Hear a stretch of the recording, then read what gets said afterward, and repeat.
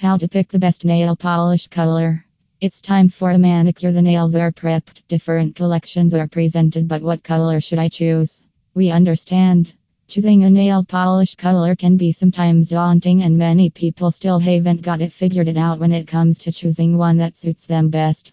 Pretty Nick, the pioneer of natural nail polish looks based in New York, breaks it down to take you out of this constant dilemma by sharing the best proven ways to pick the nail polish color. Skin tones. The need to choose according to the skin tone cannot be overemphasized.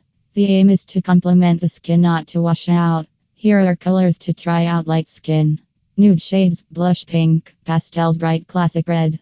Note: stay away from beige if you have a pale undertone, and avoid very dark colors. Medium skin, olive skin tones, red, orange, pastel blues or sky blues, purple, peachy pink. Note: gold colors might not be flattering on your skin tone. Dark skin: deep wine red, deep purple for berry undertones, pastel purple, bright blue colors like cobalt blue, bright pink. Note: avoid nude shades and deep gray for black skin.